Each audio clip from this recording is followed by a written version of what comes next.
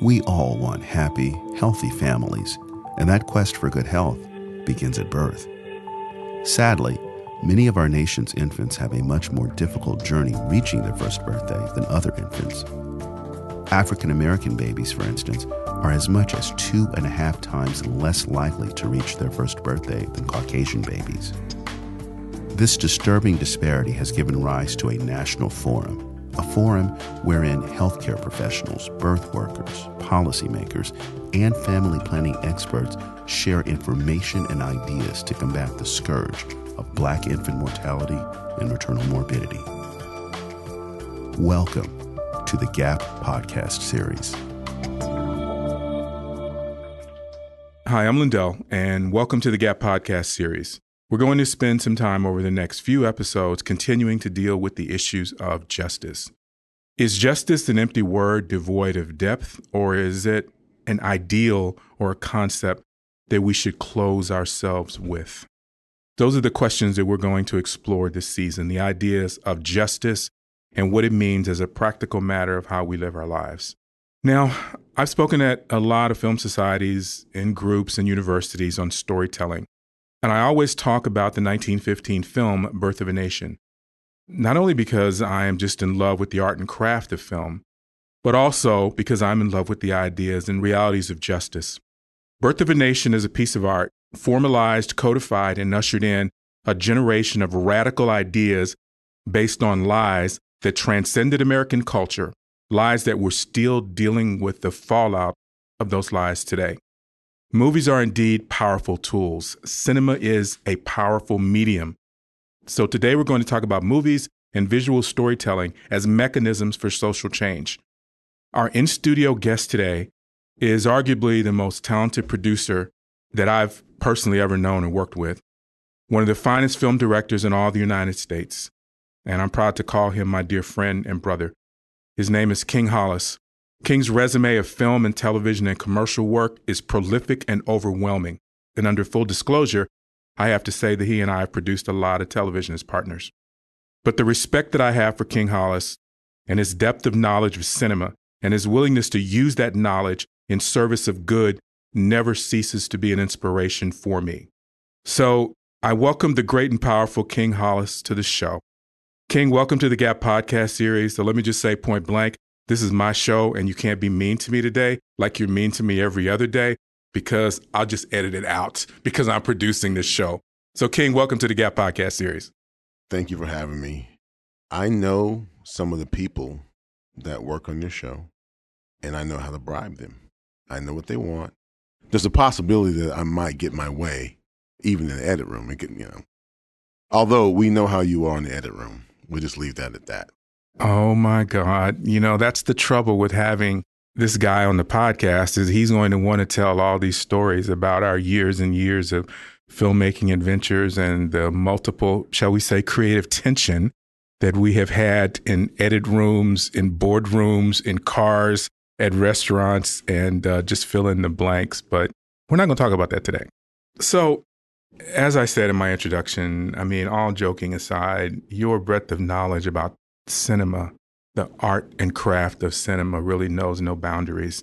And as it relates to matters of justice, King, what I want to just lead off with is I want you, just from your perspective, to talk to our audience about the role of art and film in music, the role that it plays in just inside and crafting and moving social movements forward. What have you seen on your journey? Well, I think the arts have always been one of the strongest tools because, we have to remember before we could vote, we could do those things. And that's how we got the messages passed through. And that's also how some of those messages carried over to, the population. You don't have a movement without a voice, and art is your voice oftentimes. And so, you look at some of the work that, you and I have done, take to police brutality issues. I often play KRS albums from '87, and he's talking about the police. Now, this is 1987. The things that he's talking about in the songs are very relevant. People forget what NWA was talking about, People get hung up on the title of F the Police, but if you listen to the lyrics, right, and what they were saying is pretty relevant. You go back to the Last Poets, right? You keep going back and keep going back. In poetry and literature, art and photography, music, when people don't have a legal way to persuade people via voting, via other more governmental means to get rights, that's where art fills in the gap to help open people's hearts and minds and make them think and make them rethink things. And in truth, outside of a really burning desire to tell stories, I got into film to help. I wanted to help shape our images and how African Americans are portrayed, but also not just how we're portrayed, which is vastly important, but our voice. Like, you can make a piece of work in film, and because an African American filmmaker made it, and maybe they're not even talking about things that are so close to the community, but that perspective matters. We've seen a lot of films about our experience that were not told by us, right? And those filmmakers brought their experience and their perspective. And, we need to tell our stories and shape our community and our images. But I think it's important that we lend a lens to how we see the rest of the world, how we see everything else. You open up a realm of avenues that I want to go down with you. And the first is, in terms of how we're portrayed, I know you've certainly seen, and you and I have discussed, ad infinitum, just, kind of the impact of Birth of a Nation on the psyche of America, partially because cinema was in its infancy in that period. So humans weren't accustomed to having that kind of visual and auditory overwhelming stimulus that the theater experience provided in 1915. So you drill down in Birth of a Nation to the way that Black men are portrayed in that film as shiftless, lazy, disrespecting the halls of Congress, feet up on the desk, throwing chicken bones, just no respect at all for one another or for any institutions or for themselves. And that movie, with those images, defined in many ways how Black folks were going to be portrayed in films. And that, for me, is a source of anger for me, because that was just one person's wild meanderings on what he thought Negro males or Black males should be. But those images got to screen.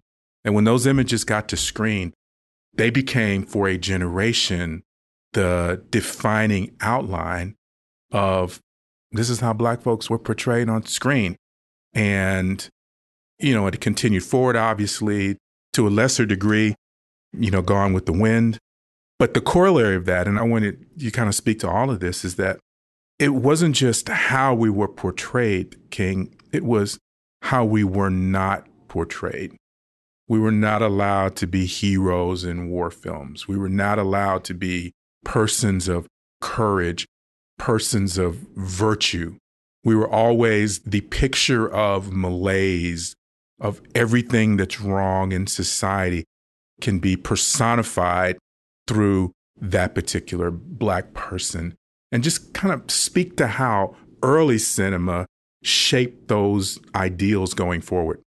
Well, my perspective may be a little different. I think that the consciousness of the country shaped early cinema. And then cinema grew up and got stronger. Cinema and television started to shape the consciousness of the country. So I would say to you that when Birth of a Nation came out, you had plenty of newspapers depicting the same things. That people were not shocked. It was just, oh yeah, that's how they are, by the time they saw the film. I don't think it was, oh, this is what we think black people are now. I think he was tapping into a belief system that was already immensely prevalent during the era. I think the most revolutionary thing about that film was some of the techniques he used that now historians think he may have borrowed from African-American filmmakers. And I can't substantiate that, but I saw a piece where they were talking about early African-American filmmakers, and they think that some of the techniques that were done were borrowed from other filmmakers, and he would be one of them. But my point is that I think that that film was a reflection of what a big swath of the country felt about black people as a whole. I don't think that white folks went into seeing Birth of a Nation and came out going, man, I didn't realize they were. No, that's what they already believed, because it had been depicted in comics and posters and newspapers ad infinitum for a long time. He was just echoing a sentiment that was already there. What happened was, as time goes forward, film started getting more, there's more access, there's more theaters, right? The boom of theaters, there's more, and there's television comes, and there's more television. And then, at first, the communities, these thought leaders were really echoing the consensus. But then as movies got more powerful, that switched, and people were getting these sentiments, and their minds were being shifted by cinema and television. And I think that one of the things that happens is that when you fear something and you think it's a threat, you try to dismantle it. And that's what was going on in cinema with us. There was a fear of our progress. There was a fear of a people who, throughout all the atrocities you can imagine, just won't die, just won't keep going. There's a film that I was watching the other day with one of our partners at Harris, and it was Hamburger Hill. And I'm watching this film, and all these young stars, and I'm like, the insanity of going up that hill, the insanity in Glory, magnificent film, of going up that hill. The thing that people don't understand is, like, we have always been going up that hill. And people use the media, they use film, and they use television to help, at the very least, temper and mitigate us going up that hill. It became a tool.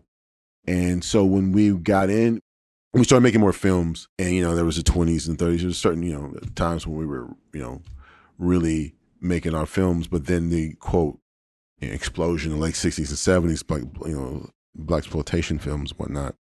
Well, again, that was controlled, and only certain narratives were going to get out. I grew up in a time where, when I saw a lot of black faces in films, the subject matters were mainly comedies and or crime, right? They were either hood films, and it's the archetype. It's the classic archetype. It was the super Negro, it was the super criminal, or the super minstrel, right? The clown. And these were the three prevailing archetypes that kept getting perpetuated over and over. And every time someone tried to introduce a more accurate depiction, a character who is flawed, but human and courageous and full of love and depth and humanity, it was, who's going to want to see that? But what they're really saying is, well, where are these people? I mean, I know a few of them, but where are they? Where are all these, And I think that the super Negro had as much as a problem in effect as the minstrel and the super criminal. And the super Negro was not real, right? Because he was infallible. He was perfect. He had to be perfect. He had to be perfect at the time when they were doing Look Who's Coming to Dinner, to make him passable and validate him and, make him digestible for suburban whites, right? Tax-paying voters who don't want to see, first of all, the idea that this black man's marrying this beautiful white woman. But if that's going to ever happen in the spectrum, it has to be a super Negro for that to happen. Just akin to Jesus in everything he does, right? so that if you were just a hardworking blue collar man, who wants to see that? That was the one person. One of the most important TV shows to me was Rock. Rock was a blue collar dude, got off of work, had a beer, and he cursed. He didn't really curse on TV, but I remember they would do things where he would almost curse. He was that's what he was. People forget that was a blue collar guy that had a huge, strong moral conviction. He was an important character. Frank's Place, Tim Reed, important, great. He was a bartender. He was thoughtful and nuanced, right? And I mentioned the television shows because these films, those things don't get the screen. Because I think the last place that you see change is actually movies. When I was growing up in the 80s, you had the minstrels who they would start to humanize a little bit. Eddie Murphy's characters in the films and Richard Pryor. Richard Pryor, luckily enough, was a pioneer, some kind of hero. He was an imperfect, flawed, tragic character that made you feel who he was and feel what he was going through. It was ahead of his time. So there was moments, there was breakthroughs that were starting to happen. And I think part of that was a guy like Richard Pryor could say, I'm not doing that. He had the power to do it. I'm doing this.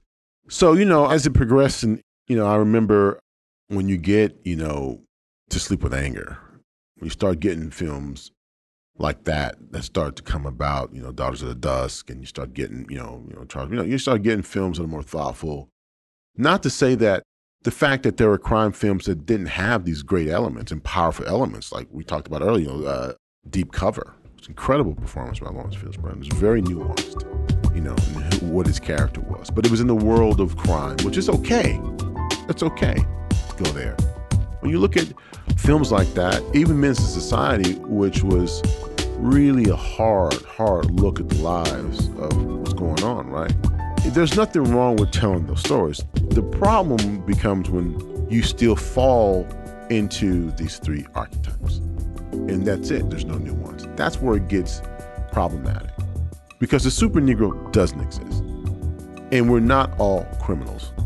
And we're not all minstrels. We're not all clowns. That's really insightful. We're about to go to break. We're in studio with legendary and prolific film producer-director King Hollis, and you're listening to the Gap podcast series. Stay with us. We'll be right back.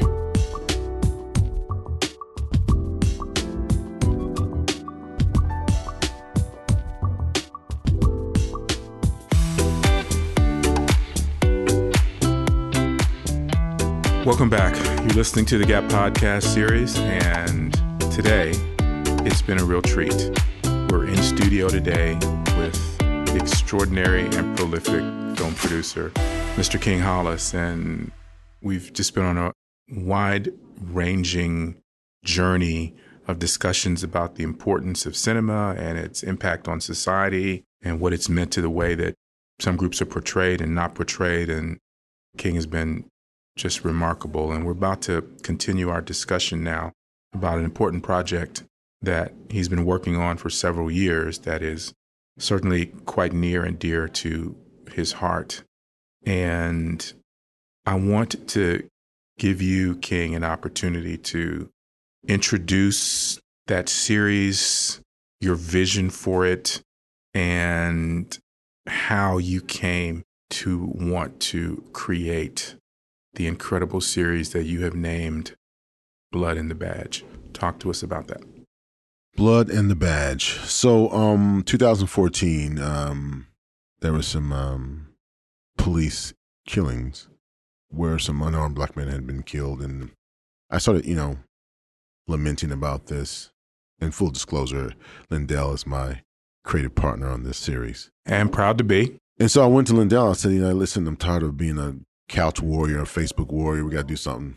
So our company at the time, we funded the development of this piece, and we started shooting, interviewing people. We interviewed former officers. We interviewed active officers. We interviewed activists.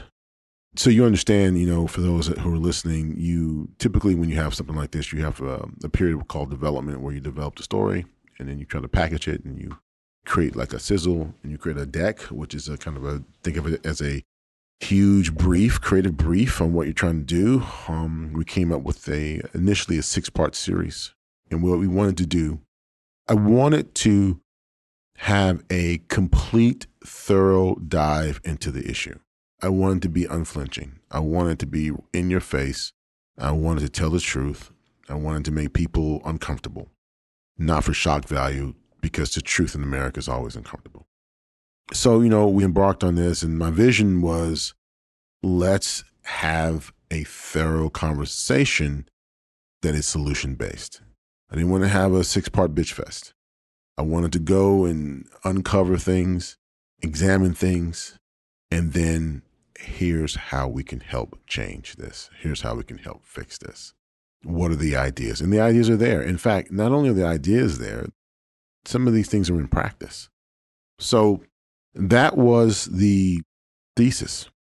I remember being in a pitch meeting and, like when you talk about gun violence, what is the Bowling for Columbine of police films, right? What is the Why We Fight for police films? When, that I wanted something that in depth, and I wanted to talk about issues that are not talked about.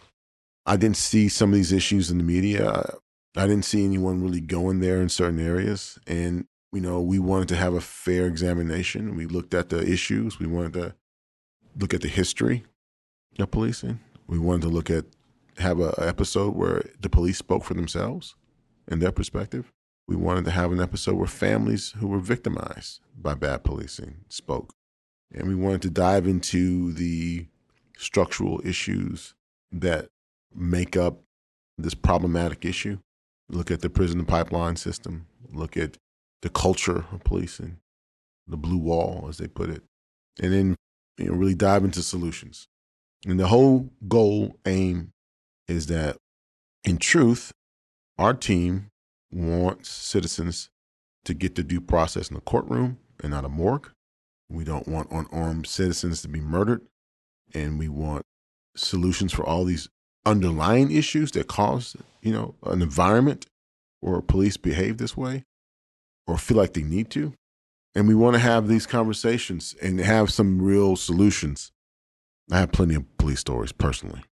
Part of the thing was that I have personal stories that happened to me and my family members. One of the cases that I was looking to examine, I had no idea that one of the people was my cousin. I didn't know. And that happened while we were putting this together.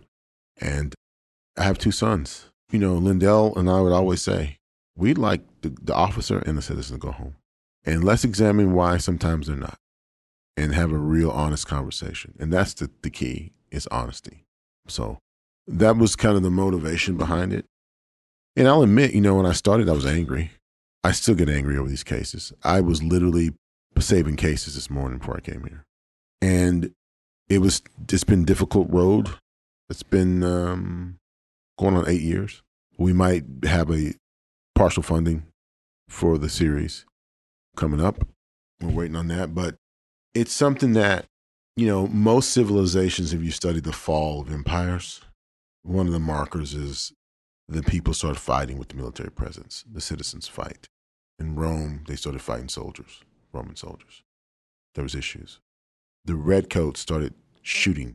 The American Revolution, shot heard around the world, was the killing of an unarmed black man. That's how the country started. And so the redcoats were beating up people.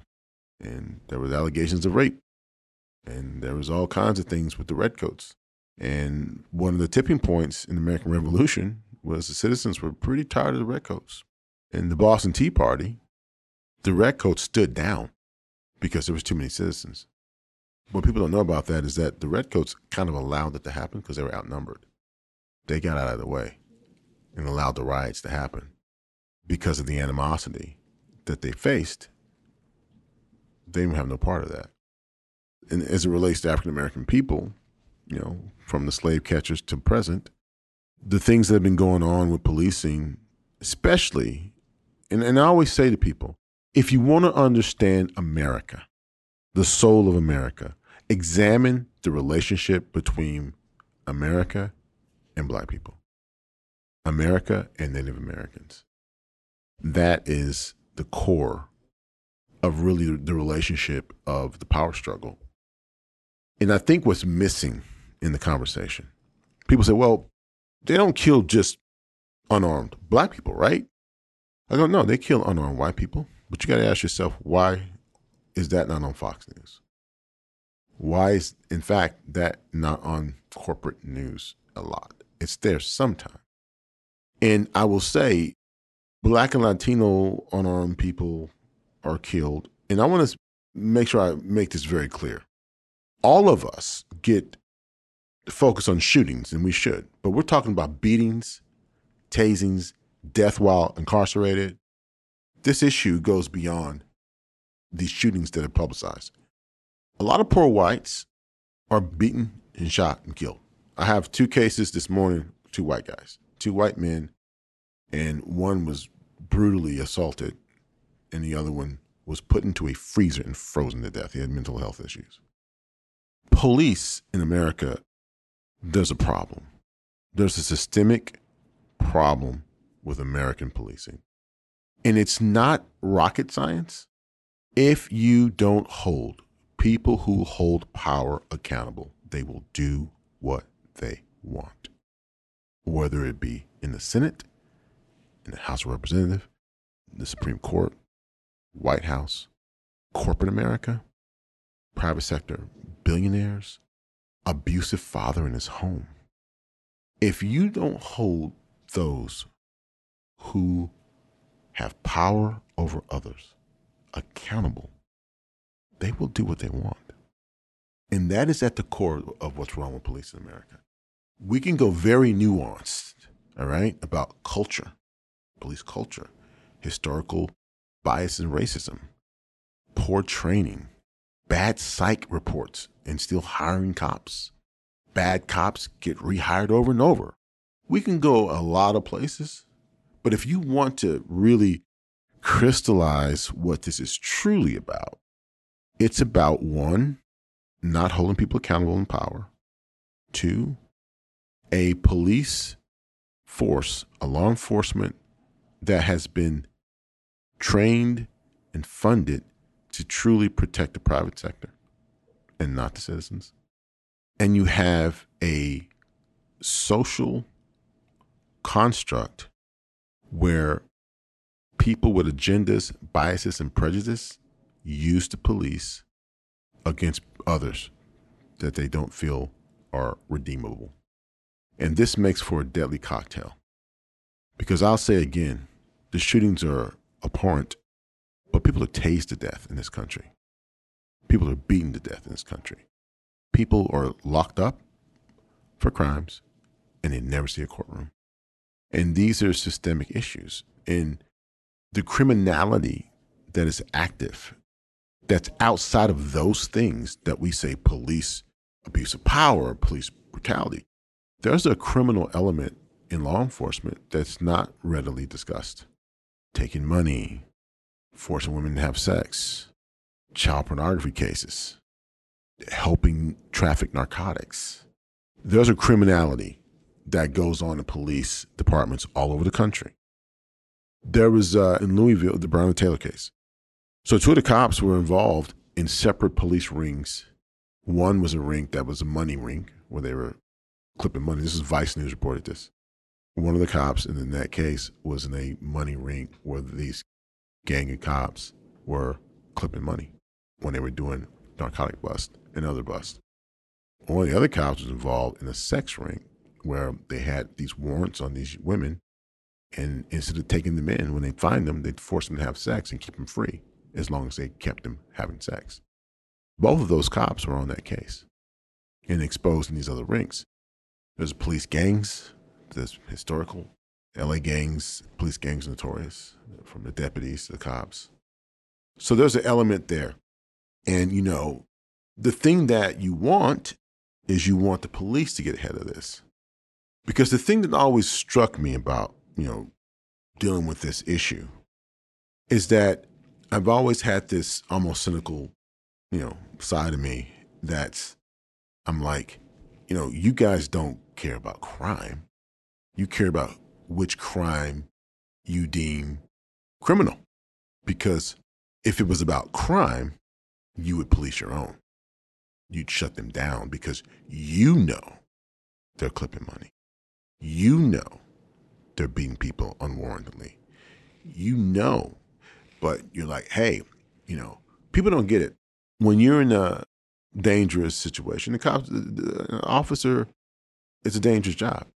They have a code and they rely on each other because they're taught, hey, your other blue brothers and sisters can save your life. You got to back them 100%.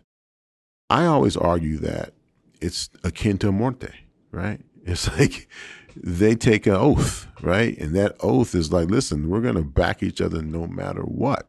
I'm going to shoot Walters in the back as he's running away. And I'm going to take my taser, I'm going to put it right by his body. And the other cop is going to come by, see you do it, give a wink and a nod, and it's cool. And that's criminal behavior. That is very true. And, that is an uncomfortable thing for Americans. We are coming up on the end of our show, and I'm going to have you back because, it's because I work with you so many days, I actually forget how smart you are. And then you come on the show and you're like, oh my God, you're like one of the most eloquent, erudite guests I've ever had on the show. And I forget that because I see you so often. Does this mean I can't say bad things about you? I thought you said we're done. I mean, according to my phone, we have 9 minutes. I thought we were wrapping at 1. So, in 9 minutes, I can give you the whole oral history of all the things that you want to know about Lindell Singleton. Well, that will make fodder for our next show because we've already said that we want to have you back. But I do want to give you, before we close, there's one question I want you to just offer an answer to, which is really important. And that is, what is your advice to young filmmakers, young artists who want to use their art as a mechanism for social change? What would be your advice to young artists? My advice to young artists is my advice I gave to myself a long time ago. I can use my talent to sell shoes, or I can use my talent to help people. You can sell things, you can make art, and you can help people. You can inform, right? And if you have a platform in your talent, why not take a portion of your time and help people? Because we live in 100% at this point visual medium of our existence, okay? That's kind of where we're at. And you can make an impact, your voice, for anything that you deem important to you. You can go out and you can make an impact with your voice, with your medium, with your artistic ability. And I would say that the great thing is that it will outlive you. It will impact people for a long time. We talked about the film earlier. It was called The Fire This Time. I watched that in the mid-90s, and it changed my life. And it helped set me on a course. So, Randy Holland directed that film. He lent his voice to a problem, and it helped a young filmmaker. I was 24 when I saw the film, and I saw it, and I was like, this type of material, this lane is something I need to be a part of. And then when I had the opportunity to do it, I did it. And that man who I've never met, he helped me. He was one of the films that helped me go along that course. And I'd say to young people, make art, and if you can, make change. Make art, and if you can't make art, make change. Well, it's been an extraordinary journey today in studio with the prolific, the extraordinary, the great producer and director, Mr. King Hollis. Mr. Hollis, thank you for being on the Gap podcast series. It's been an honor to have you in studio today. Thank you, sir. Thank you for having me, Lindell. And as always, in life, you're always right. In film, I'm always right.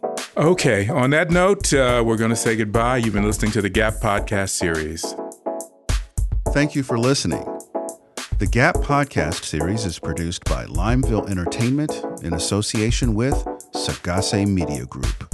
Also, be sure to visit us online at 365plusone.org. That's 365 plus 1 purposeful.org.